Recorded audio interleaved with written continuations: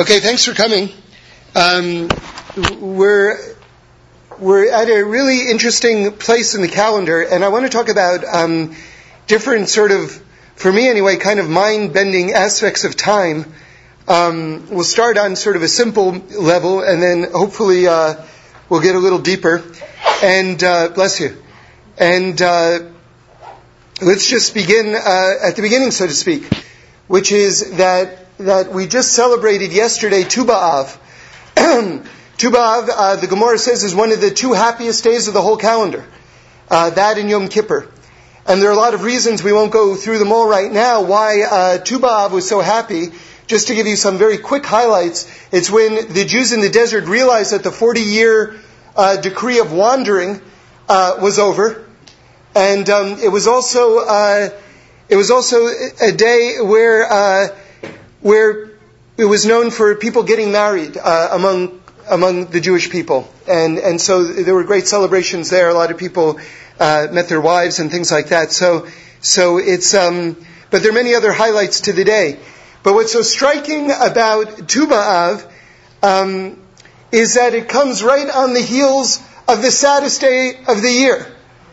And we just went through Tisha B'Av, which is, everyone knows, just the blackest day, which just commemorates the destructions of the two holy temples and really all of the suffering throughout Jewish history can more or less be traced back to that day. So it's just really interesting that Hashem sort of consciously structured the calendar in such a way where we go from really the depths of sadness and despair all the way to the heights of happiness in just like a blink of the eye. And there's a real lesson to all of us just what that means. There's actually, if someone could bring me a siddur. If you, Devorah, over there, the black siddurim over there, maybe if you could grab me one of those. I'll show you an illustration of this in a moment. But the notion that Hashem can bring salvation right away is a concept that we have to live with. There's something. Thank you. There's something that I'd like to share with you. It's my understanding. This is me talking right now. It's my understanding of what it means when we're praying for Mashiach every single day. For a lot of people, I know this has been true for me, and I know it's true for other people as well. For a lot of people, the notion of praying for Mashiach every day, or awaiting Mashiach every day, is actually something that causes a lot of frustration, and actually sometimes, ironically, since this is a very high level to pray for the redemption of the world all the time, actually can cause in some people a level of disbelief. Why? Because people are davening and they're davening, every day they're davening, and with all their heart, and then another day passes, another year passes, and Mashiach isn't here. And sometimes it can actually uproot, God forbid, a person's belief. Well, first we need, as a foundation, to understand that every prayer is answered, and that no is an answer. Or as I like to say, not yet. Not yet. You know, but if a person is greeted with seeming silence from God, it doesn't mean that the prayer hasn't been heard, and it doesn't mean the prayer hasn't been received. And that's such an important foundation, because we're made out of flesh and blood, and we're very sensitive creatures, human beings. And if we don't hear a response, the normal human reaction is to feel as though we're being ignored. And we're never being ignored. We're never being ignored. God is the opposite of that, if you can say such a thing. And I can tell you just personally in my own life, there was a period where I very much wanted to get married, and I davened for years really, and it didn't happen. And then finally, thank God, I didn't meet my wife, and I looked back on that period where I was praying for it so much, and I realized in retrospect that I wasn't ready.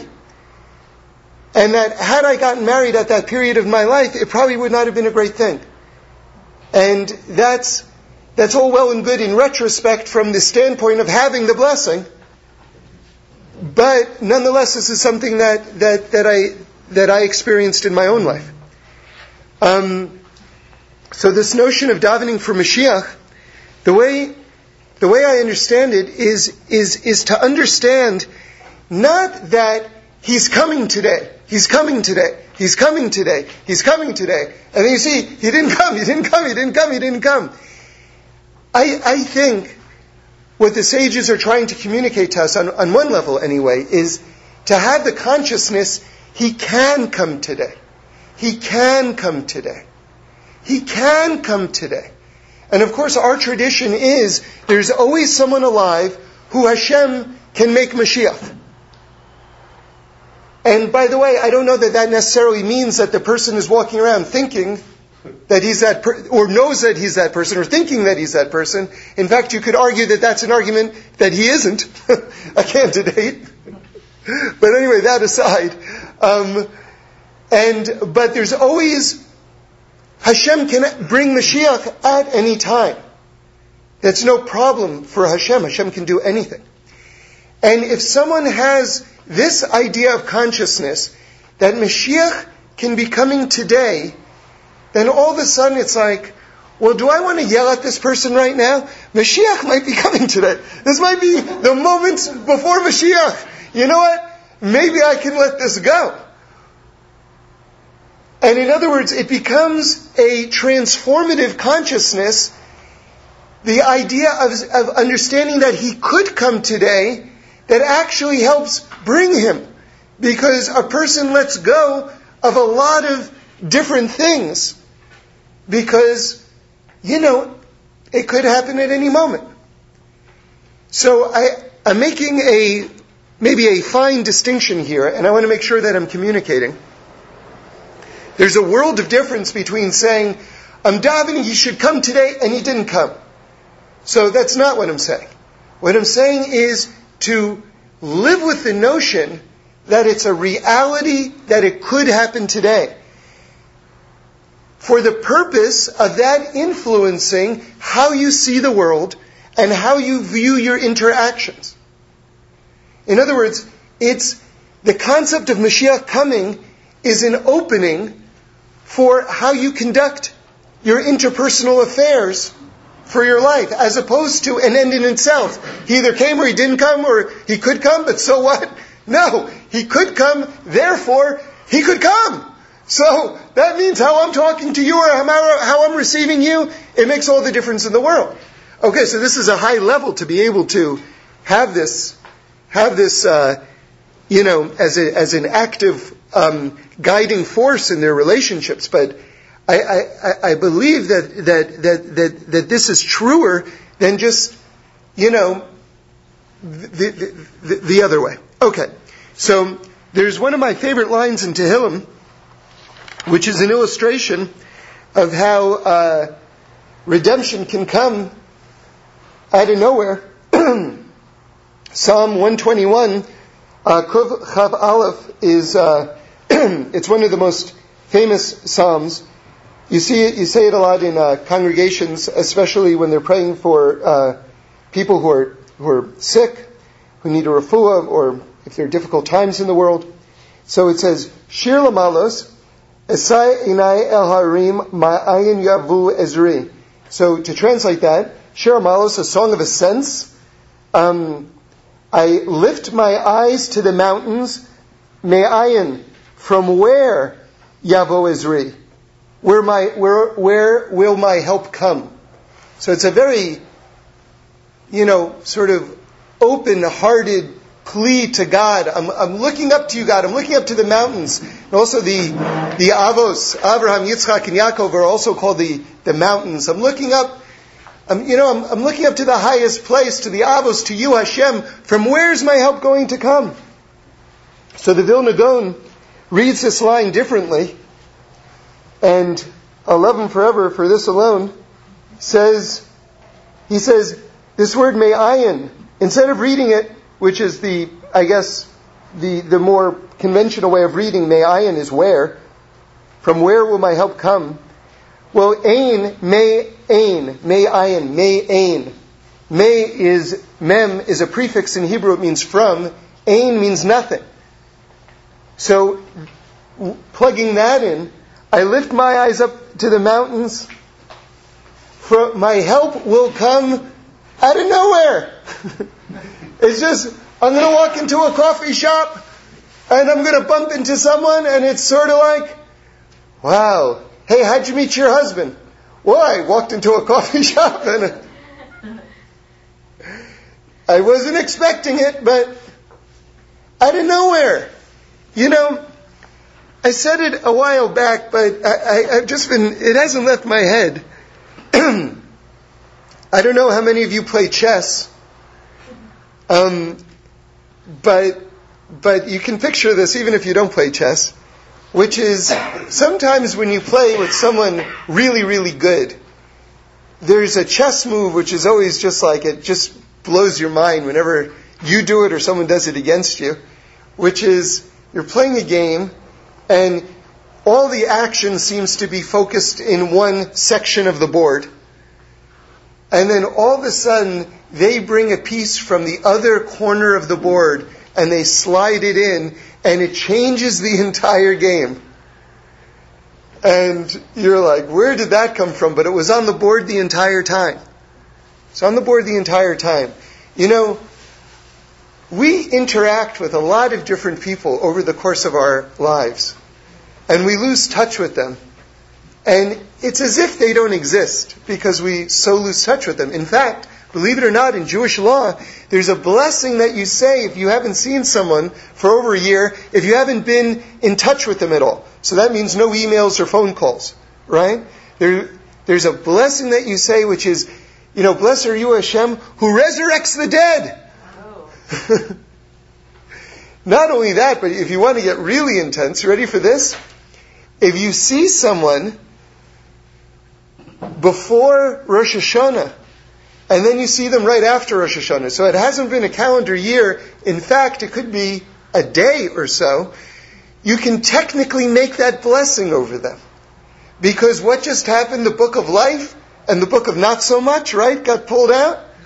And so you have, the person was literally resurrected from the dead. We all get resurrected every morning you get resurrected from the dead. Every time you wake up. But this idea that we're in touch with dozens or hundreds of people over the course of our lives. And the thing is, we're focused on the handful of people that we're sort of most closely in contact with. But you know what? God's chessboard, if we could really see our chessboard, and we could see all of the people on our chessboard, and how God sort of just like, you're never going to believe this. You know who I sat next to at the Dodger game yesterday? That guy, it's God moving that piece, that person over there, and then we started talking, and he's going to introduce me to that other person. Out of nowhere, me'ayin, from nowhere, my salvation will come. It will appear to us as such. It will appear to us as such. But it was always there. It was always there. So now, let's go back to this reversal of fortune, so to speak, that happens, and it's very significant, I think, in terms of going from Tisha B'Av to Tu B'Av, from sadness to happiness. We'll talk about time now a little bit. We're getting there. Sometimes you have 12-month years, Sometimes you have a leap year. There's a 13th month year in the Jewish calendar. You know, the joke in Jewish circles is that the holidays, the Jewish holidays, are either late or early. They're never on time, right? So, because, you know, how the lunar calendar and the solar calendar interface with each other, it's, you know, the Jewish date can fall in different places. Sometimes you have a whole year where you have a lot of double parshas, where in shul you read 2 parshas for one Shabbos. Other years, like this year, we have just 1 parsha per Shabbos. So, you know, there's a lot of kind of like flexibility in terms of the interaction of the calendars. So whenever you find something that's a constant throughout all of these variables, you got to stand up and pay attention. Okay? Because the Chachamim, the sages, fix this as a constant in order to tell us something very, very specific. They cut through all the variables of time in order to arrange this. One of the constants we experienced this past Shabbos, actually last Shabbos also, Parshas Devarim, Sefer Devarim, the Deuteronomy in English, always is the Shabbos before Tisha B'Av. Always. Always. And it contains the word Eicha in it, in the Chumash, which is very chilling, because Eicha is, of course, the book of Lamentations that we read on Tisha B'Av, which happens, you know, I don't know how many hundreds of years later, but many, many, many. And yet here you have it hinted at in the Parsha that's always read before Tisha B'Av. The Parsha after Tisha B'Av, always the same Parsha. Parshas V'es Chanan, which has the repetition of the giving of the Torah at Mount Sinai. So now listen to this. Hashem, after Tisha B'Av, and remember, what is Tisha B'Av all about? Tisha B'Av is, we haven't gotten it right yet. In a nutshell, right? We haven't gotten it right yet. And the sages give different explanations of how that happened. The most famous explanation, and the truest, I guess, is sinas chinam, which means causeless hatred. And you know, I shared this with the Chevra on Tisha B'Av, but it's worth saying again. A lot of people, causeless hatred is or free hate. How's that? Free hate in specially marked boxes of Cheerios. How many would you sell of those? You know, so, you know, but bless you. So free hate would be another explanation, another translation of sinas chinam. So a lot of us say, well, I'm not guilty of that. If I hate anyone, I hate them for a reason. A very good one. And it's not my fault, it's their fault. Okay, well listen, that may all be true. I mean, it doesn't mean we can't make peace, by the way. But that aside, I think that there's one area that I just want to raise again of something that I think a lot of people, good people, very good people, are guilty of in this notion of free hate, that I just want to mention it just so people have insight into it. Because, you know, there's this great foundation that I learned from my dad, which is that when there's no insight, there can be no change. You have to know what needs fixing, otherwise you can't fix it. That's just common sense, but that in itself is an insight. So what is the insight here? The insight is that there's a dynamic that goes on with a lot of people who I would describe as good people, and they should just be aware of it, which is that I am friends with so-and-so. So-and-so has a fight with another person. So-and-so, my friend, is not friends with this other person.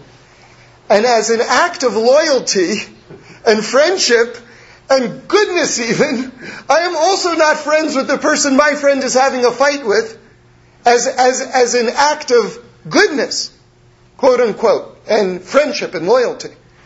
That's free hate. When that other person has not done anything to me, that's free hate. So we're still kind of building to the point I wanted to make, but I can't reference Sinas Chinam without offering this. And I would say two things. One, look into your own life if you are an observant Jew in that respect. If you are observant of that notion of free hate. And also, if you are the person who is demanding, because we're both parties often, if you are the person who is demanding or requesting or subtly suggesting that your friend should share your animosity, open yourself up to the notion of relieving them of the responsibility of doing that. Because that's also something, even if you can't necessarily be at the point in your life where you can make peace with that person, which may very well be the case, and for possibly extremely good reasons. One thing that you might be able to do is relieve other people of the responsibility of participating in that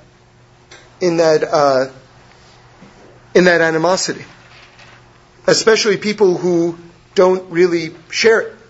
Okay. So now, there's another explanation given by the Chachamim why the Beis HaMikdash was destroyed, also very famous. And I learned from Rabbi Brander a very beautiful connection between these two, which is that the sages say we weren't making the blessing over the Torah when we studied it. So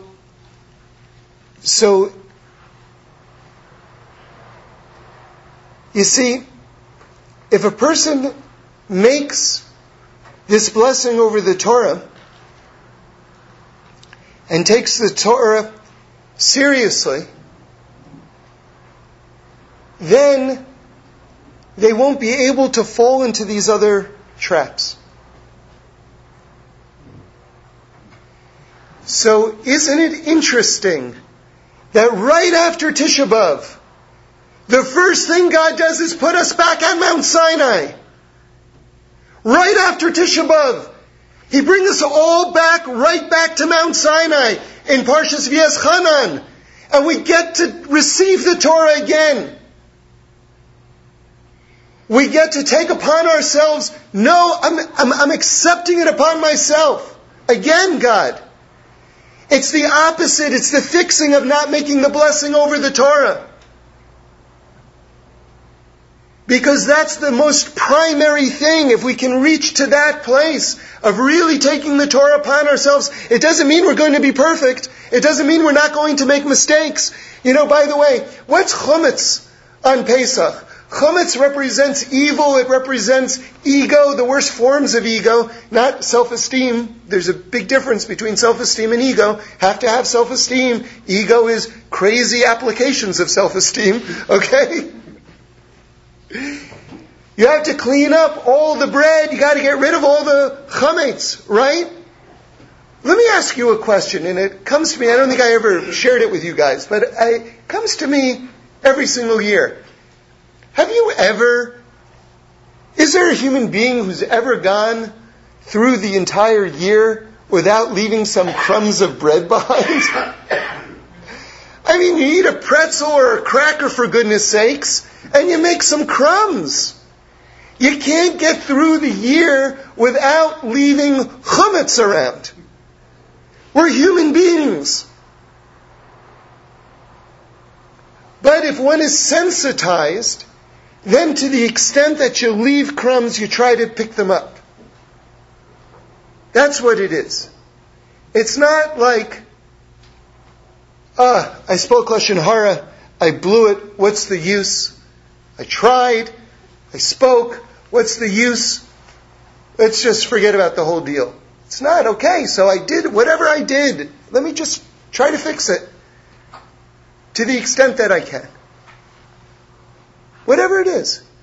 So the notion that we get right back at Har Sinai. Now I want to share something with you that I think is very deep. Listen to this. This is now we're going to get to some gematrias.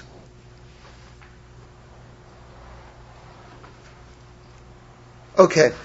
When Hashem gave us the Torah, it says in the Gemara, in Gemara Megillah, that there were 2 letters in the tablets where you saw miracles by. One letter was the letter Samech, which is like a circle, and the other is the Mem Sofit, the final Mem, which is like a square. Both of those letters, they're the only 2 letters that are completely enclosed in the Aleph base, in the alphabet. Now, one of the characteristics of the tablets was that they were engraved straight through. There were many miracles in the tablets, but they were engraved straight through, from one end to the other. Now think about it. If you make a samech, a circle, and you engrave it straight through, there's a little hole there, right? What do they call them? Dunkin' Munchkins? Right? The donut holes? There's a little hole there that should fall out. But it says, the Gemara says, that hole did not fall out. It remained miraculously suspended inside. And you saw that by the Samech and the Mem Sofit. Now, we're going to continue to develop this thought, but listen to this. Do you know what the name of the evil one is called in Torah? The Samech Mem. Isn't that interesting? Samul. This is like the guardian angel of Esav. It represents the Yetzer Hara, like mamish.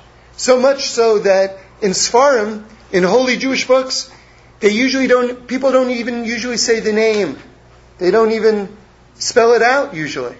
They just say Samech Mem. Now, what's going on there, right? Didn't we just say Samech and Mem were these 2 letters where you just saw 2 miracles by the giving of the Torah? Let's develop it some more. So I want to say, this is me talking, but I'm sure other people have said it. There's a line that always blows my mind in the, I think it's in Eov, and it's part of the Rosh Hashanah and Yom Kippur liturgy. I'm just paraphrasing it right now. But the line is that Hashem suspends the world on nothingness. Bli ma, I believe, is the word in Hebrew. And there's a whole Kabbalistic thing because ma hints at a 45-letter name of Hashem. It gets quite intricate. But anyway, Hashem suspends the world on nothingness. So let's return back to the Samech right now. That little dot in there, that's the whole world. It's the universe. And it's being suspended on nothingness. Or if you want to say it another way, that dot in there is you or me. You know? Like the Pintel Yid. That little point in there. We're being miraculously sustained and upheld by God within His embrace, right? The Samech and the Mem both are embraces. The Ari talks about that when you're in a sukkah, it's like you're being hugged, right? You're in an embrace. First letter of sukkah is Samech. So the whole notion of you or the universe or the world being that dot in the middle, we're amidst this miraculous embrace. So now, we said that this happened on the luchos, right? This happened on the tablets, this miracle. The Torah. So the gematria of Torah, says the Bnei Yissaschar, well, this is known, but he's going to bring the following connection. The gematria of Torah, the numerical equivalent of the word Torah, is 611. The Samech Mem's counterpart, even in the spiritual worlds, you have male and female counterparts. The Samech Mem's counterpart is Lilith. Okay, this was the pre-Chava feminine energy, which kind of was on the Samech Mem level in terms of energy. Okay, the gematria of when you spell out Samech Mem, Samul and Lilith totals 611. It's the counterbalance to Torah. In other words, within the notion of Torah, there is the counterbalance which tries to uproot Torah. There are those forces which try to tell you that you're not being suspended, that your prayer hasn't been heard.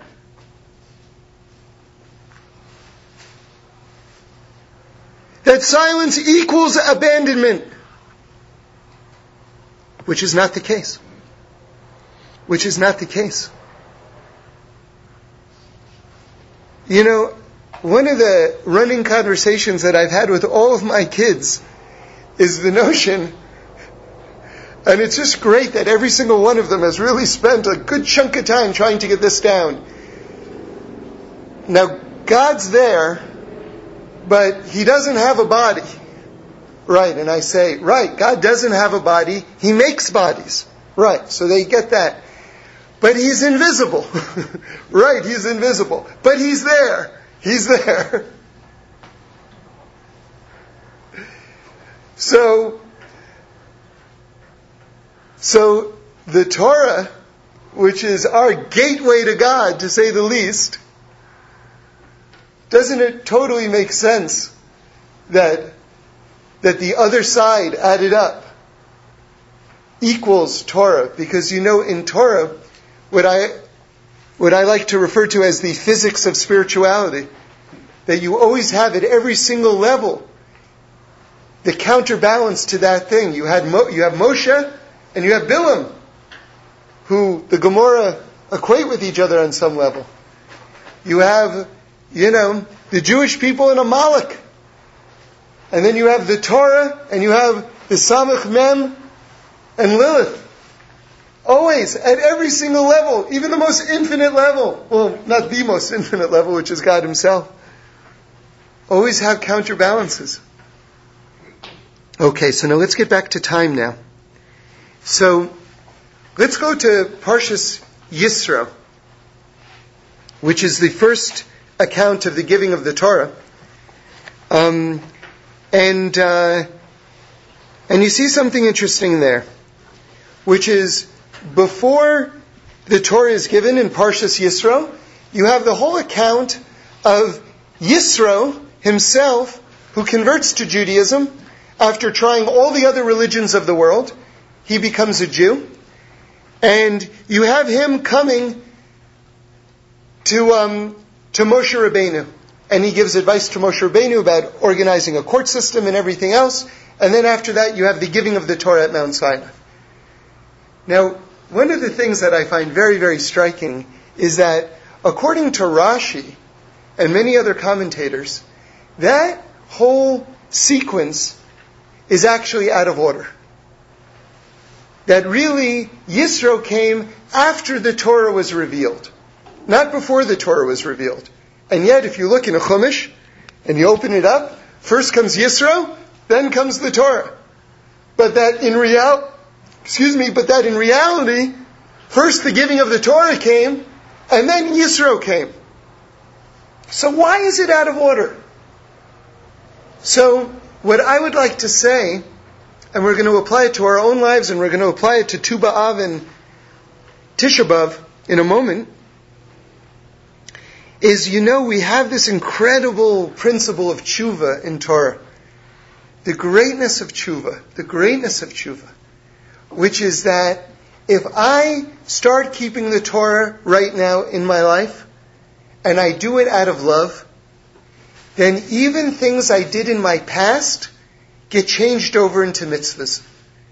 Even things where I didn't serve God in my past, it's as if I served God in my past.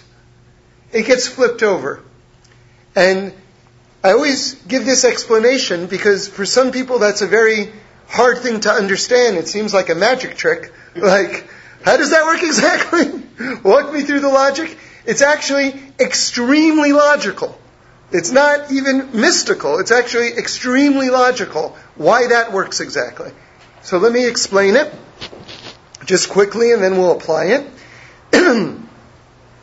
Everyone will agree, I think, that I am right now me, and I think this applies to all of us, I am right now the sum total of all of my experiences leading up to today.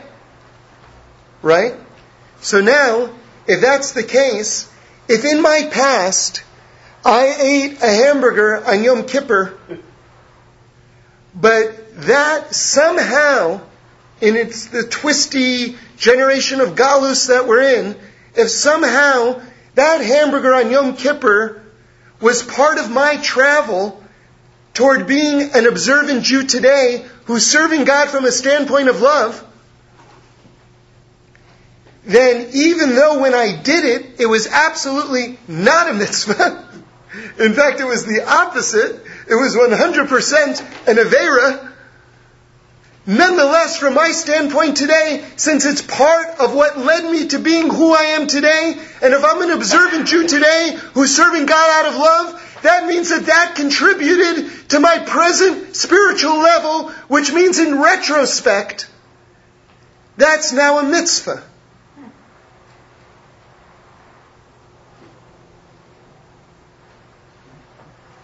Now, I'll just tell you as a PS, if one is just serving God on the level of yira, which comes in many forms, the lower yira is, God, please don't kill me today. Please let me get through the day. That's sort of like fear, just outright fear.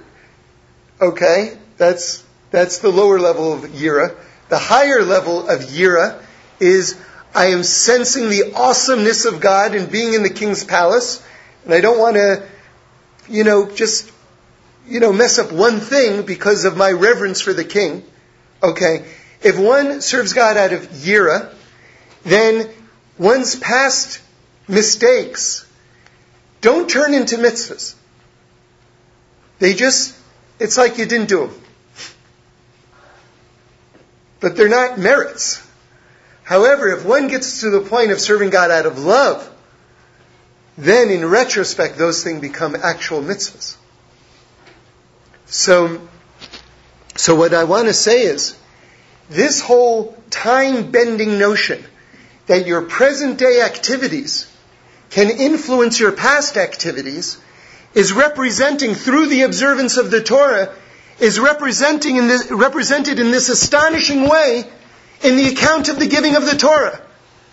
Because an event that happened after the giving of the Torah, all of a sudden is presented in retrospect. Time got bent. Yisro came really after the Torah was given. And yet, open up a Chumash and you'll see the account of Yisro is before the Torah is given. I want to say that Hashem is hinting at with this, the fact that if one takes upon themselves the Torah, like Yisro did after the Torah was given, although it says that he had it in his heart beforehand, right? He heard about the splitting of the Red Sea and the war with Amalek, but nonetheless he shows up at Mount Sinai after the Torah is given, that nonetheless it influences his activities earlier in his life. So it's presented earlier than how it actually occurred in terms of the timeline. To hint at the fact that one can shape and influence their lives leading up to the present by the acceptance of the Torah. So now, let's get it back to Tisha B'Av. Right after Tisha B'Av, which represents the culmination of all the suffering and all the torment and all the mistakes that we've made, what does God do? He puts us right back at Mount Sinai with Parshas V'Yeschanan every single year. Meaning to say what? If we can re-accept the Torah and do tshuva as a people, then all of the past is going to change over. That Tisha B'Av itself is going to change over into a holiday.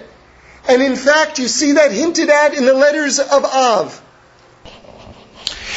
Now the Hasidic master, the Bnei Yissaschar, actually points out something very interesting, which is that if you look at the arrangement of the letters of the name of Hashem for the month of Av, it actually gives you a map, sort of like an X-ray, a blueprint for the divine energy flow for this month. And you see the reversal of fortune that takes place within the month itself, as reflected by the letters. So the arrangement of the Yud Kei Vav Kei for the month of Av is actually Hey, then Vav, then Yud, then Hey. So the first two letters of the month of Av, which correlate with the beginning of the month of Av, is actually the name of Hashem in reverse. It's Hey and Vav. And we know that the quality of the Yud Kei Vav Kei, this name of Hashem, stands for mercy. So when you see it starting to be spelled backwards, Hey then Vav, you're seeing a reversal of energy, a reversal of this energy of mercy. And of course that's openly evident in the first 9 days of Av, the famous 9 days where we increase in all sorts of restrictions in terms of decreasing in happiness and taking on aspects of mourning, not shaving, and live music and all sorts of things. But then the next two letters of the arrangement of the Yud Kei Vav Kei for the month of Av is Yud and Hey. And so you see, that's the beginning of Hashem's name in its proper order. So the energy flips back over for the good. And the Bnei Yissaschar points out something amazing, just how precise this is. That the gematria of Yud and Hey, the first two letters of Hashem's name, which occur at the end of the arrangement for Av, Yud and Hey in gematria is 15, which correlates with the 15th of the month, which is Tu B'Av, which the Gemara says is one of the happiest days of the entire year. So here you see, like I say, a map for the month of Av. The first two letters going backwards, the end of Hashem's name, which signifies a reversal in mercy, and then the name, so to speak, straightens out and goes forward again, with the Yud and the Hey signifying the beginning of Hashem's name on the 15th, where everything goes for the good again. Now, let me add one more thing, which is something that occurred to me. We said that the real work, the real opportunity that Hashem gives us after Tisha B'Av every year is the Torah portion of V'Yeschanan, where we're back at Mount Sinai, where we read about the giving of the Torah again. So we get this opportunity to re-accept the Torah. And by doing so, we talked about the incredible miracle of tshuva, which allows us to basically flip over our past deeds and turn them into mitzvahs, if we attach ourselves to Hashem out of love. So interestingly, in the calendar year, before Tu B'Av, or on Tu B'Av some years, but in the middle of the beginning of the month, and the reversal of energy that occurs, signified by Tu B'Av, as the month progresses, in between we have Shabbos Nachamu, this Shabbos, which comes in between, where we read Parshas V'Eschanan, where we go back to Mount Sinai. And I want to say that it's the re-acceptance of the Torah at Mount Sinai, which allows this energy, which is reflected in the permutation of the letters of Hashem's name for the month of Av, which allows us to flip it back over to the Yud and the Hey, which we said is Gematria number 15, which allows us to soar to the heights again. So it's not just willy-nilly, it flips over. There's a method to this. It flips over because we go back to Mount Sinai. We re-accept the Torah. And that's what allows us to rectify the divine light again, and to channel the goodness back down into the world again. The Navi, the prophet Zechariah, promises us that these days are all going to flip over and become holidays. And we know the Medrash teaches that on Tisha B'Av, Mashiach is born. So how do we understand that Mashiach is born? So you can understand it a few different ways. You can just take the literal definition that he's born, or I would like to suggest two other ways of understanding it, which is that all of the tshuva, because there's a lot of tshuva that's done on Tisha B'Av, that the tshuva that's done on Tisha B'Av gives birth to Mashiach. And then, if you want to take it a step further, you can even say the following, that it gives birth to Mashiach, and Mashiach is literally born. So you can have it on both levels. On a spiritual level, that we open the gates for it, and that could correlate with the actual birth of Mashiach as well. Okay, we'll stop here.